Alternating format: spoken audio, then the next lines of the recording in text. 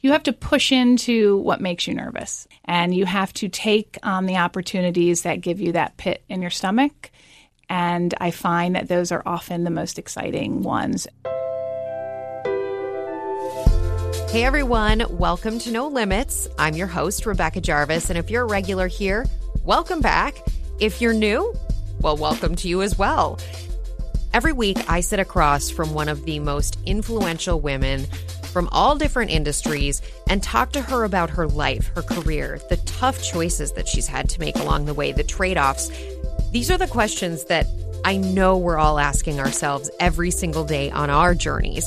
And I'm talking to her beyond the resume, from decision-making to the trade-offs, the most pivotal moments, the worst advice that she's received along the way. I want all of you to be a fly on the wall in the lives of these incredibly successful women and to be able to absorb some of that knowledge and wisdom that they've had to gain, frankly, through hardship and struggle.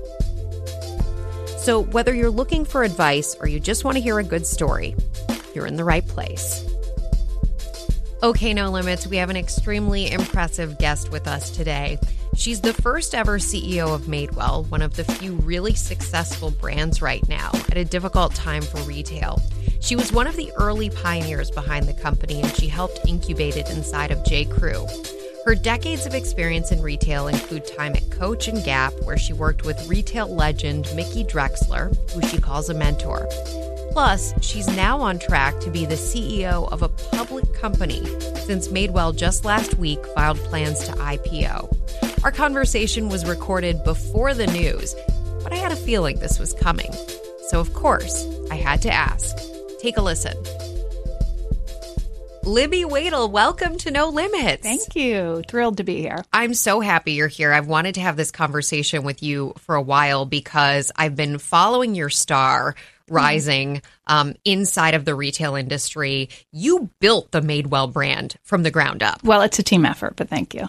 I recognize that it's a team effort, but in all things it requires, if they're going to be a grand slam the way that Madewell has become, you need a leader behind it. And one of the things I want to talk about in our conversation today is the idea of building something within a larger company, because I think there are a lot of people who right now, this is a moment where people think, well, I want to be an entrepreneur. I want to start my own thing. Right. But sometimes it's nice to start something in a large company where a lot of things already exist. Absolutely. And then to be able to, assuming that great large company is entrepreneurial and on board with it. A bit of that entrepreneurial spirit for sure to start with. How did you end up in retail in the first place? Well, I mean, I worked at the mall when I was like 14. Before I was old enough to actually get a job in a store, which I really wanted to do. I got the job at the ice cream counter across the street, across the hall from the store. That's a hard job, the scooping, right? It was hard because it was not, it's funny,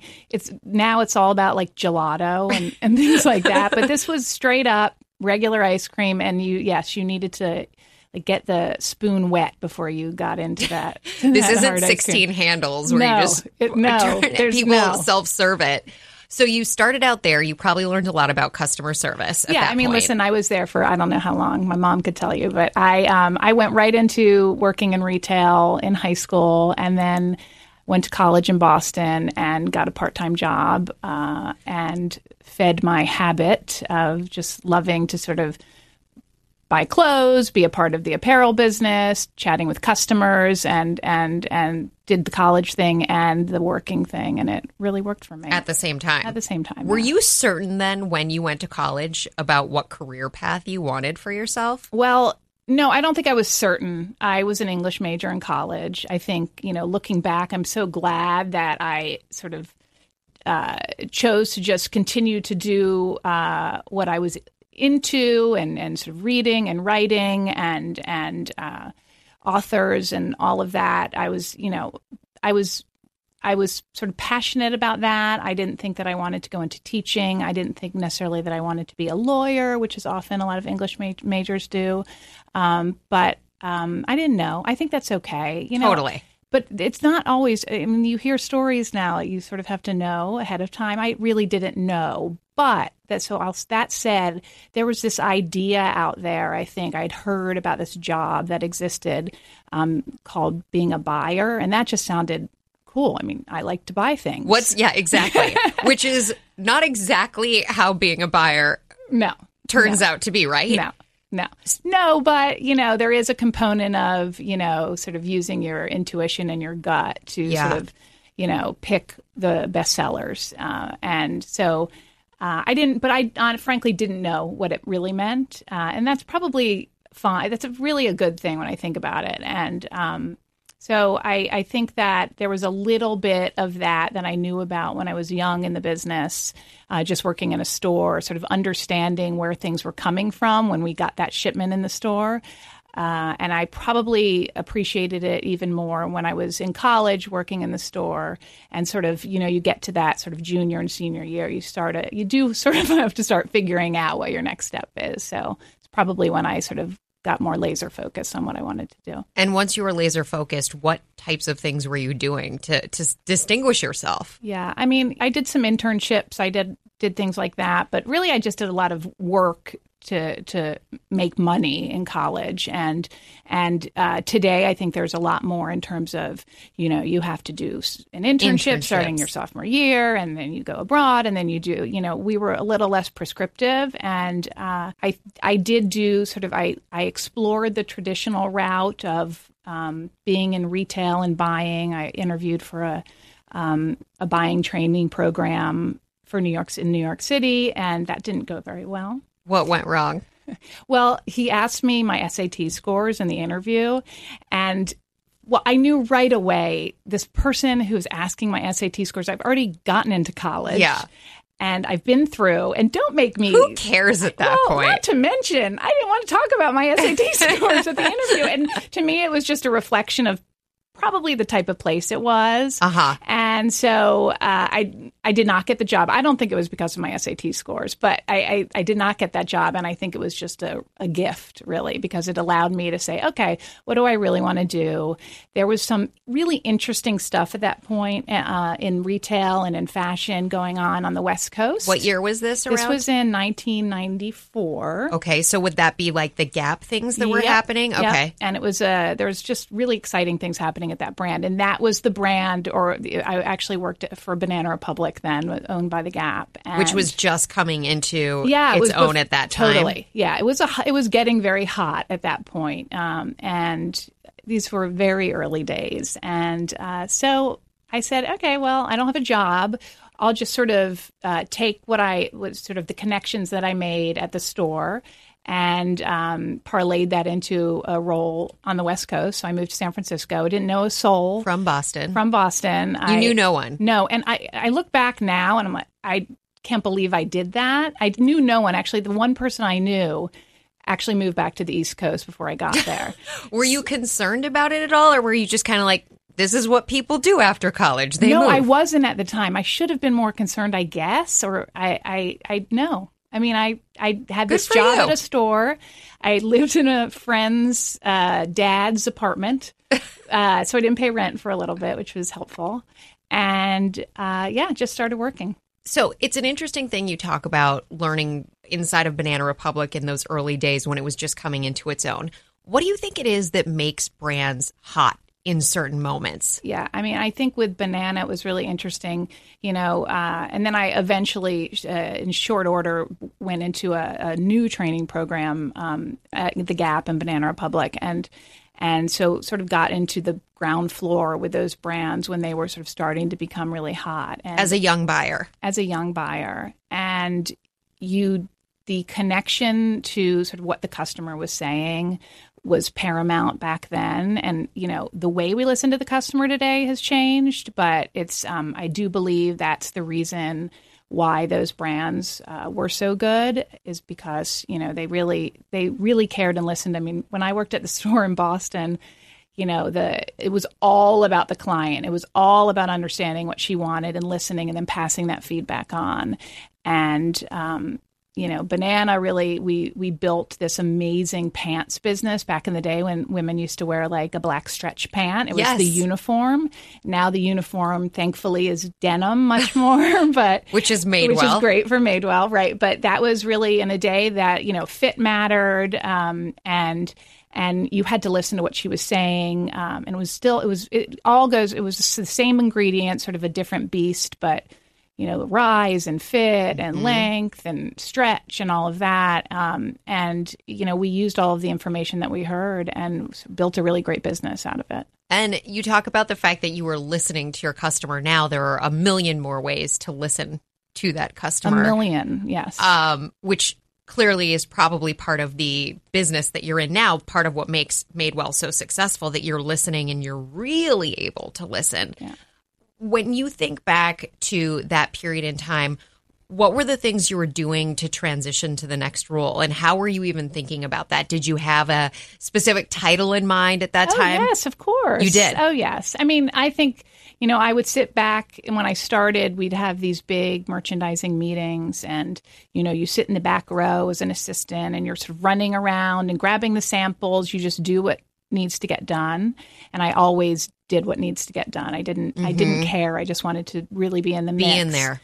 And I remember I had this, this was before people had phones. We had phones, but they were connected to things. A cord in the wall. Right. So I had, I had my pad of paper, and I would take tons of notes about the questions being asked and the answers. So I would know eventually when I got up in front that to anticipate. Just so what they would ask to anticipate. It's not gut. You really do have to be prepared. And so that was my way of being prepared, sort of really listening. And I just think the listening piece has just been a skill that's allowed me to sort of continue to move on. That to me is a very, in this moment especially, underrated. We're not always applauding good listening or observing. And when you think about it, to be a good listener and an observer is a big part of what you need to do if you're building a business too. Right. Also moving up inside of a business. Right, absolutely. So when you ultimately made the leap out of Banana, how did you think about that? What were you doing? I think it was just time for a change in my life, and a move made sense. I moved to New York and eventually landed with J.Crew, and sort of started at the ground floor of a business that we were building there, which was at that point the factory business that sort of didn't exist. It was at that point, used to go to the outlet center to get like the extras, and it was J.Crew was very much a catalog business, and so we had like 40 stores, and we sold just sort of the excess. And I sort of was given the job with the ability to do what I wanted to do to make it into a business on its own, a stand-up business. And I sort of found what I love to do in that. I had never really been part of, other than, I'd built the pants business, and I, built businesses within existing businesses, but to really be able to sort of become a general manager and take on scope and take on people that I don't know how to do their jobs. That was, for me, a great next step. And it's a great way to stretch yourself rather than just sort of moving straight up and exactly what you know how to do, is to take on pieces of the business that you might not know how to do. And you really learn how to, I think, be a good leader by listening to people who are better at things than you are, and really learn and grow that way. How about managing people? How did you figure that part of it out? I don't know that I ever really thought about that as much as I think I manage people the way they need to be managed individually, and I don't have like a one-size-fits-all approach. You can manage, there are certain people who don't want to be that managed, and that's okay, and because they sort of are pretty self-sufficient and you know when to check in. And then there's other people that just want more connection points. And I never took a management course. Well, I think way back when I was like 28 or something, I took this course called Situational Self-Leadership. And I have to say it actually made a pretty lasting impression, because it taught you that really you can't expect that everyone sort of conforms to how you want to lead and manage. You really have to sort of have an individual approach, and that tends to be the most effective. And it's worked for me. I'm sure everyone's listening has had one of those managers that goes in the one size fits all category, and the things that come out of their mouth are laughable. It's like, did you learn this in the Business 101 class, single Business 101 class that you took? Okay, so you're learning a new type of business, essentially, managing people. Mickey Drexler becomes an important mentor in your life. Mickey Drexler, who built J. Crew. I mean, most people think of Mickey as the godfather, frankly, of the retail business.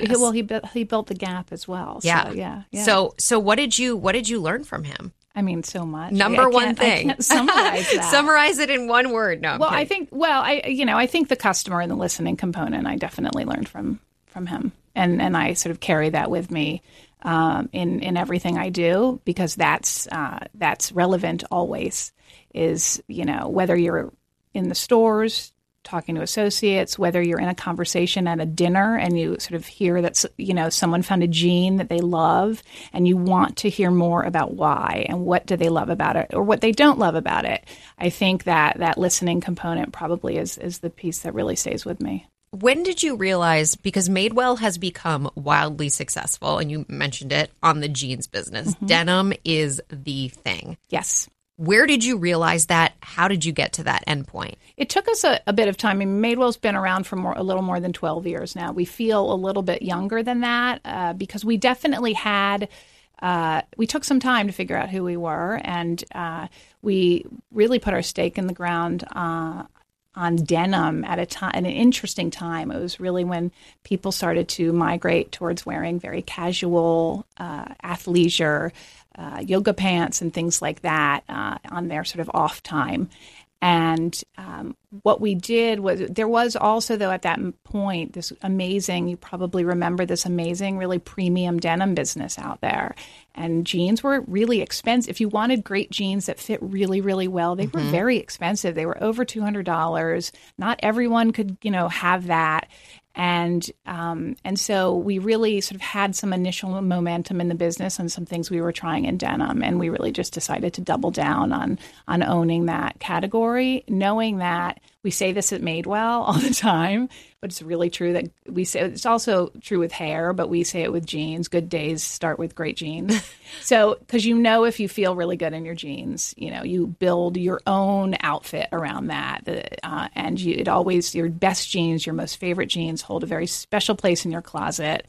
And when they're dirty, you're in trouble. Yeah, and honestly, you should not wash your jeans all the time. Yeah, I mean, how often should you wash your jeans? There are some schools of thought that say you should never wash your jeans. I can't do that. No. Right? No. Right. No. When you can smell your jeans, you need to wash your jeans. I will tell you, there are some denim heads out there that say just don't wash your jeans. Now, someone said something about putting them in the freezer? Yeah, I've heard. Have you ever put your jeans in the freezer? No, but you can do that with sneakers as well. I have done that with my son's sneakers. And they don't smell anymore? They're so smelly. Yes. Really? It's weird, I know. But in the city, I live in the city. I think you live in the city. Yes. I don't have a big enough freezer to put my jeans in. That's precious space, right? No. Fascinating. Okay, so it's okay if you don't wash them regularly, but how frequently are you supposed to wash your jeans? I mean, I wash my jeans probably once every 3 wears, depending, obviously. Yeah. But also, because it helps. Sometimes you want to get generally our jeans are great because they hold their shape very, very well, and they have the right amount of stretch in them. And they don't shrink once you wash them. No. That's the worst. You have your favorite pair of jeans, you wash them. They get back just right, and then you put them on, and there's always that moment, but then you wear them for a little. I mean, some jeans, you have a relationship with them. You put them on. You sort of, how am I feeling today? Well, I feel okay because my jeans fit really well. Or I just went on vacation, but I'm not going to worry about sort of letting loose because my jeans fit really well. And so, it's funny, the relationship people have with jeans. I think it's important, and it's a great business to be in because of that. That's a good point. I never thought of that. So, building this business inside of J. Crew, were you given the keys to the castle and said, go do it? Or how did you talked about those initial days when you were trying to figure out what is Madewell. How did you think about that, and how did you go from being inside of J. Crew, this company, this behemoth, to I want to build something different and special inside this brand? We'll be right back with Libby after a quick word from our sponsor. Hey, I'm Andy Mitchell, a New York Times bestselling author. And I'm Sabrina Kohlberg, a morning television producer. We're moms of toddlers and best friends of 20 years. And we both love to talk about being parents, yes, but also pop culture. So we're combining our two interests by talking to celebrities, writers, and fellow scholars of TV and movies. Cinema, really. About what we all can learn from the fictional moms we love to watch. From ABC Audio and Good Morning America, Pop Culture Moms is out now wherever you listen to podcasts. We've got the exclusive view behind the table. Every day, right after the show, while the topics are still hot, the ladies go deeper into the moments that make the View the View. The Views Behind the Table podcast. Listen wherever you get your podcasts. And how did you go from being inside of J. Crew, this company, this behemoth, to I want to build something different and special inside this brand? Well, what was great about being at J. Crew is, as you said sort of very early on in this conversation, it is and has always been a very entrepreneurial environment. And so with Madewell, it started with a very sort of collaborative approach in building that business. I raised my hand. I had another job. I raised my hand to really be a part of building this new business. Was that risky when you raised your hand, or was it kind of to you? It didn't feel risky to me. It felt like this is exciting. And I know that I'm sort of on a good track with my current business, and I have a great, strong team. Again, going back to having a really good team who you listen to, who know more than you do, is important if you are going to sort of throw your hat into something additional. And so I was part of a great team of people really building the brand from the very beginning. And, there was a point, once we established ourselves as a denim brand where it became very clear that things were working really well and growing and moving fast. And I was able to sort of really focus 100% of my time on driving that business forward. And now you've been with the company plus 10 years at this point? Plus 10 years, yeah. And previously within Gap, you were there for around that same amount of time. Yeah. Most, or I shouldn't say most, but a lot of people are moving around a lot more than that right now. Yeah. When you think about the pros and cons of staying inside one company for an extended period of time, what kind of advice do you give to other people who are wanting to move up? Maybe they feel like they're not moving up fast enough in the organizations they're inside of. Yeah, I think you need to really make sure. If you are happy in your company, but you feel like you want more or you're ready for the next thing, I would encourage everyone to just look around them first within and make sure that there's not sort of something else, some other opportunity within the company that they should be throwing their hat in for before just immediately going external. If it's a company that you feel like that you connect with. You have to feel that way. And it's not always the case. And so sometimes people go somewhere and I applaud them for saying, this is not right. And it doesn't look great on a resume to have like this moment of, time, but as long as it's sort of surrounded by some longer tenure, it's, I think, okay. Are you more in favor of the rip the Band-Aid off if you get inside a new company? And a lot of the time, my experience, and I know a lot of friends, you don't know where the bodies are buried until you get inside. Usually the most dazzling things are said about a company before you get inside. And then you're inside, and it's pretty fast that you get to know that culture. Yeah.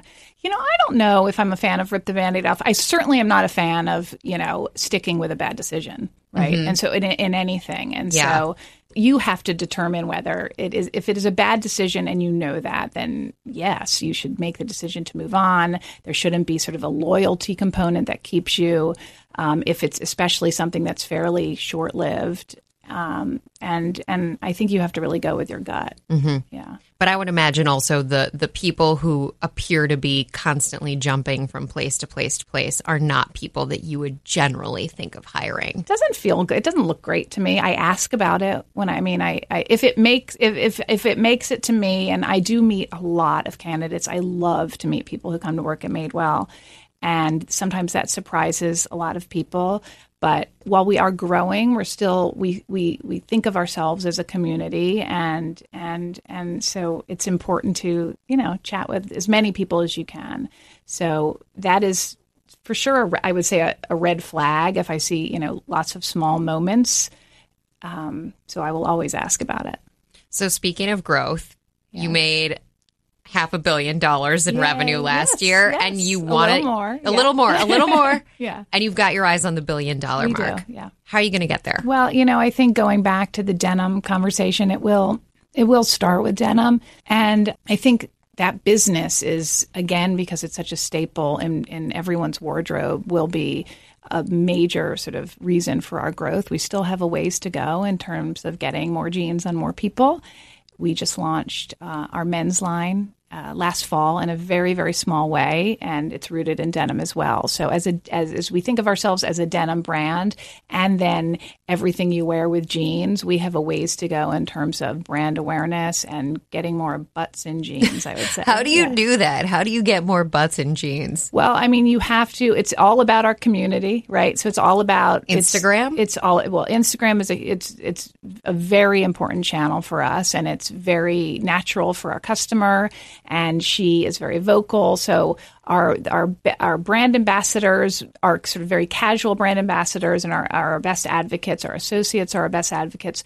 Denim is a sticky business, and that's a word we use, meaning it's very loyal. So when you get the word out and people hear about what jeans you see your friend wearing a pair of jeans, where did you get those? The conversation starts. So the conversation, we believe, will be a key piece to really growing the brand and growing to that number, and really building a community around that conversation once we engage with her, sort of making her experience as great as possible. How much do you think of Instagram and social media as your customer service channel? I've interviewed Sarah Jessica Parker and Emily Weiss at Glossier, and they both talked about how, for them, because they're really young relative to Madewell businesses, they use their Instagram as basically their primary place to talk to their customer. It's really important. It's in the moment, and it's real time. We have a lot of, as you talked about, a lot of ways now to listen to the customer, and a lot of really interesting ways. But, social and Instagram are very real-time ways to engage. And so absolutely, a very important channel for us.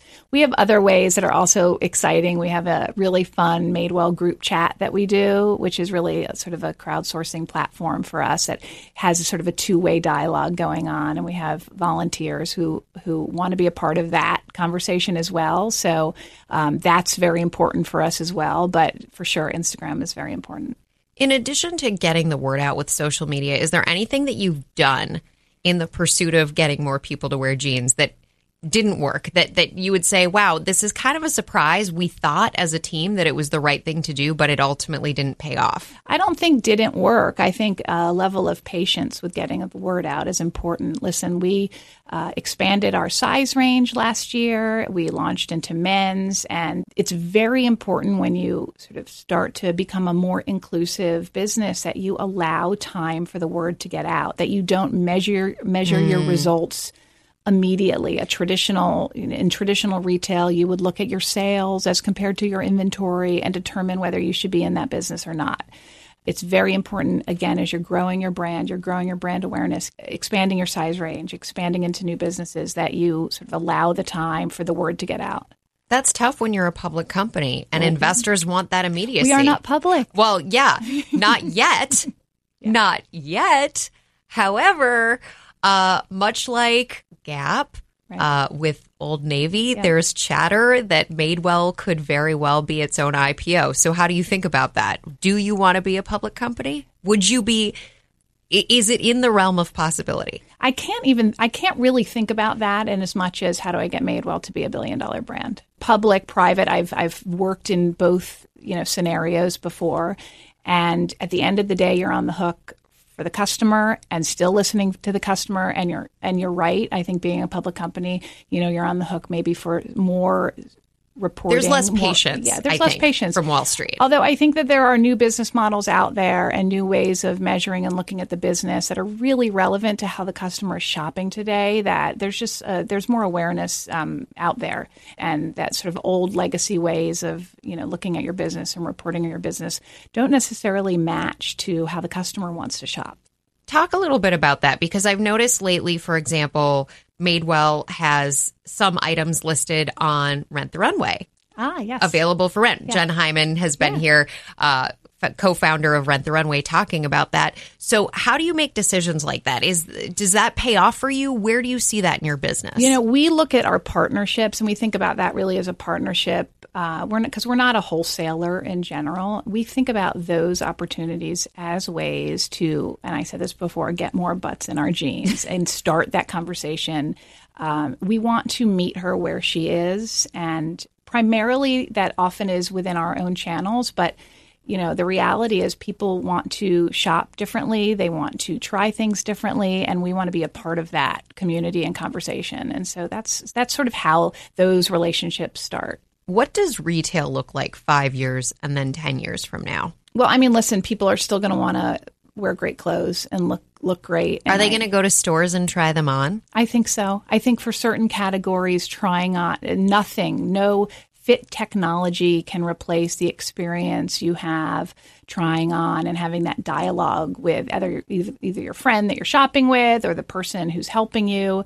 For sure, there are categories of business where it's just, it's all about the convenience of it. But, I think especially with regards to denim and then that connection with sort of a community and a brand, I think stores, we don't have a ton of stores, but they really remain and they are the hub of the Madewell community. And I think they will be still a key part of the business. And within the J. Crew brand, styling and marketing in their stores, they were really, in my opinion, and I don't know the retail business like you do, so you correct me if I'm wrong on this, but to me, they were the champion, really the initial champion of figuring out how to put an outfit together with components that you might not anticipate. And that was part of the reason, the draw to be inside a J. Crew store. What is, beyond making sure that butt looks great in those Madewell jeans, what's the draw to coming into your stores? Is there something in the future that we're going to be seeing more of? I think that we do a lot of things. We see our store directors really as shopkeepers in the community, and what we've done is obviously we sell product, we sell jeans, we sell other things. But when we go into a new market, we connect with the community we have this amazing program. It started on a very sort of grassroots level, and it's become something much bigger today. It's a program called Hometown Heroes. And basically it's your store director opens a store in a new market, and she really connects with local creatives, local artists, local artisans, and invites them into the store to be able to pop up in a way they've never been able to before, reach new audiences, and that sort of ability to connect locally, I think, is really important at the store level. And it really helps define who we are at Madewell, because we are about supporting local communities and sort of bringing the community in. And it's been sort of very, very much a part of the fabric of who we are and building Madewell. And listen, sometimes we have these great artists come in, and what's the amazing stories are, I was in our Boulder, Colorado store a few months ago. My parents live there, and so I'm in there very often, and they know me well. And I met our latest, one of our latest store managers there, and I asked her how she got there, and we were talking about Madewell, and she actually was one of our hometown heroes. And she's a sculptor, and she still has her business, and it's doing quite well. But she was also thrilled to be engaged in part of the Madewell community now as an associate, and sort of is able to do both. So there's a lot of ways that the Hometown Heroes program has been able to be a platform for people. And that's really been important to our store business. So beyond selling jeans, it's been, a way to engage with the community. Speaking of your parents and your childhood, I think back to a little Libby. What would she think of this woman now sitting across from me, who is now the CEO of Madewell, brought in by most outside accounts to make this $1 billion business that will someday be a public company that will IPO? What would she think of all this? I think she would think it was pretty cool. Little Libby wanted to be like Annie on Broadway, so I didn't get that part. I didn't ever. Were you auditioning for Star Search in your basement, just like me? No, right. I don't think we had that yet, but if we did, or whatever they have now, but I think listen, my my Nana Laura had an apartment in New York City, and I didn't know her then, and then she moved where I grew up, and she lived close by, and I always think about her life in the city and the stories she used to tell, and I don't know about little Libby, but I do know that my grandmother, my Nana Laura, would be very proud of what this looks like today, and I think she'd be proud. What's the biggest surprise to you about what it looks like being in the room now, where it happens, versus when you were just coming up in the field hoping to get there? I think you still are the same person. I don't know. Back then, you look sort of to the front of the room, to the person talking to the lots of people, and you think, wow, they have this life that must feel so different, and they must feel different, and I don't feel that way. I think you're the same person, and I hope that makes for a good leader, and because you sort of remain grounded in sort of being that person that you have always been, and not really changing that much. I think that would be the surprise, because I would think that, I guess, sort of looking in awe of people who have big jobs, you always think, oh, well, they must live this really sort of extraordinary life, and they must just be different. They must be wired different. They don't go to the ATM. They don't go to the grocery store. They don't, So you go to the ATM I in the go to the grocery store. ATM. I go to the grocery store. I use Fresh Direct a little bit more now, but whatever. Okay. Today's grocery store, yeah. What is a typical day like for you? I know no day is typical, but what are the various components of a day for you, generally speaking? So I'm very happy to say that I've reached a point in my typical day, and I've dreamt of this when I was a mother of younger kids, and I think you'll appreciate this, is that I'm able to now work out at the beginning of a day. Oh my goodness, that took a long time. Yeah. Because you have to sort of get over this hump that happens. And the hump of needing to be in the know and being responsive to people, and all the questions come in a flurry at the beginning of the day. Absolutely. And listen, you recognize, okay, I now have to get up at what feels like an ungodly hour to do it, but you make it a priority. So, a regular day sort of starts with that, and it starts with the kids and the hectic part of sort of getting the family out. I would like to say I have this sort of glamorous routine of meditation and looking at the news on my device and working out, but it's not usually very glamorous. It's making lunches and making sure people get out the door at the same time. You have two kids? I have two kids, yeah. And one is 10. One is 10 and one is 8. 8. So you do have your hands full. I always read those day of profile type things, and I'm always very curious about them. And there's always this part about their coffee or their matcha, and it just sounds so luxurious. It does. And or I the think, supplements they take. Right, the frenzy with which my day begins. They never talk about that part, but I'm pretty sure it's happening for most everybody out there. I think it does happen for most everyone. What has been the biggest challenge along the way? Because when I look at your career and you talk about it, it sounds like it kind of all just fell into place. Is that really how it happened? I don't think so. I mean, I had to raise my hand and do things that made me nervous. And did you get turned down? For that first job I did with the SAT scores, I got turned down. I've had a few moments where I think maybe I've made a bad call or the wrong call, and I had to learn from that and move on quickly. I think that's important to do, that you don't sort of dwell or live in your bad decisions. Mm-hmm. So you learn. You just keep learning, and you just keep moving forward, it sounds like. Yeah, you do. You have to push into what makes you nervous, I think. And you have to take on the opportunities that give you that pit in your stomach. And I find that those are often the most exciting ones. And I think you don't have to check all the boxes in order to raise your hand for that next thing. You have to do the work, and you have to have done the work and be able to sort of demonstrate that. But I think sometimes women think they have to check all the boxes to move to the next step. And I used to think that, and I used to do that. I did a lot of checking the boxes, and I think that the pit in your stomach piece comes from not knowing that you don't have all those boxes checked, but still taking it on. I love that. Such good advice. What's the worst advice you've received?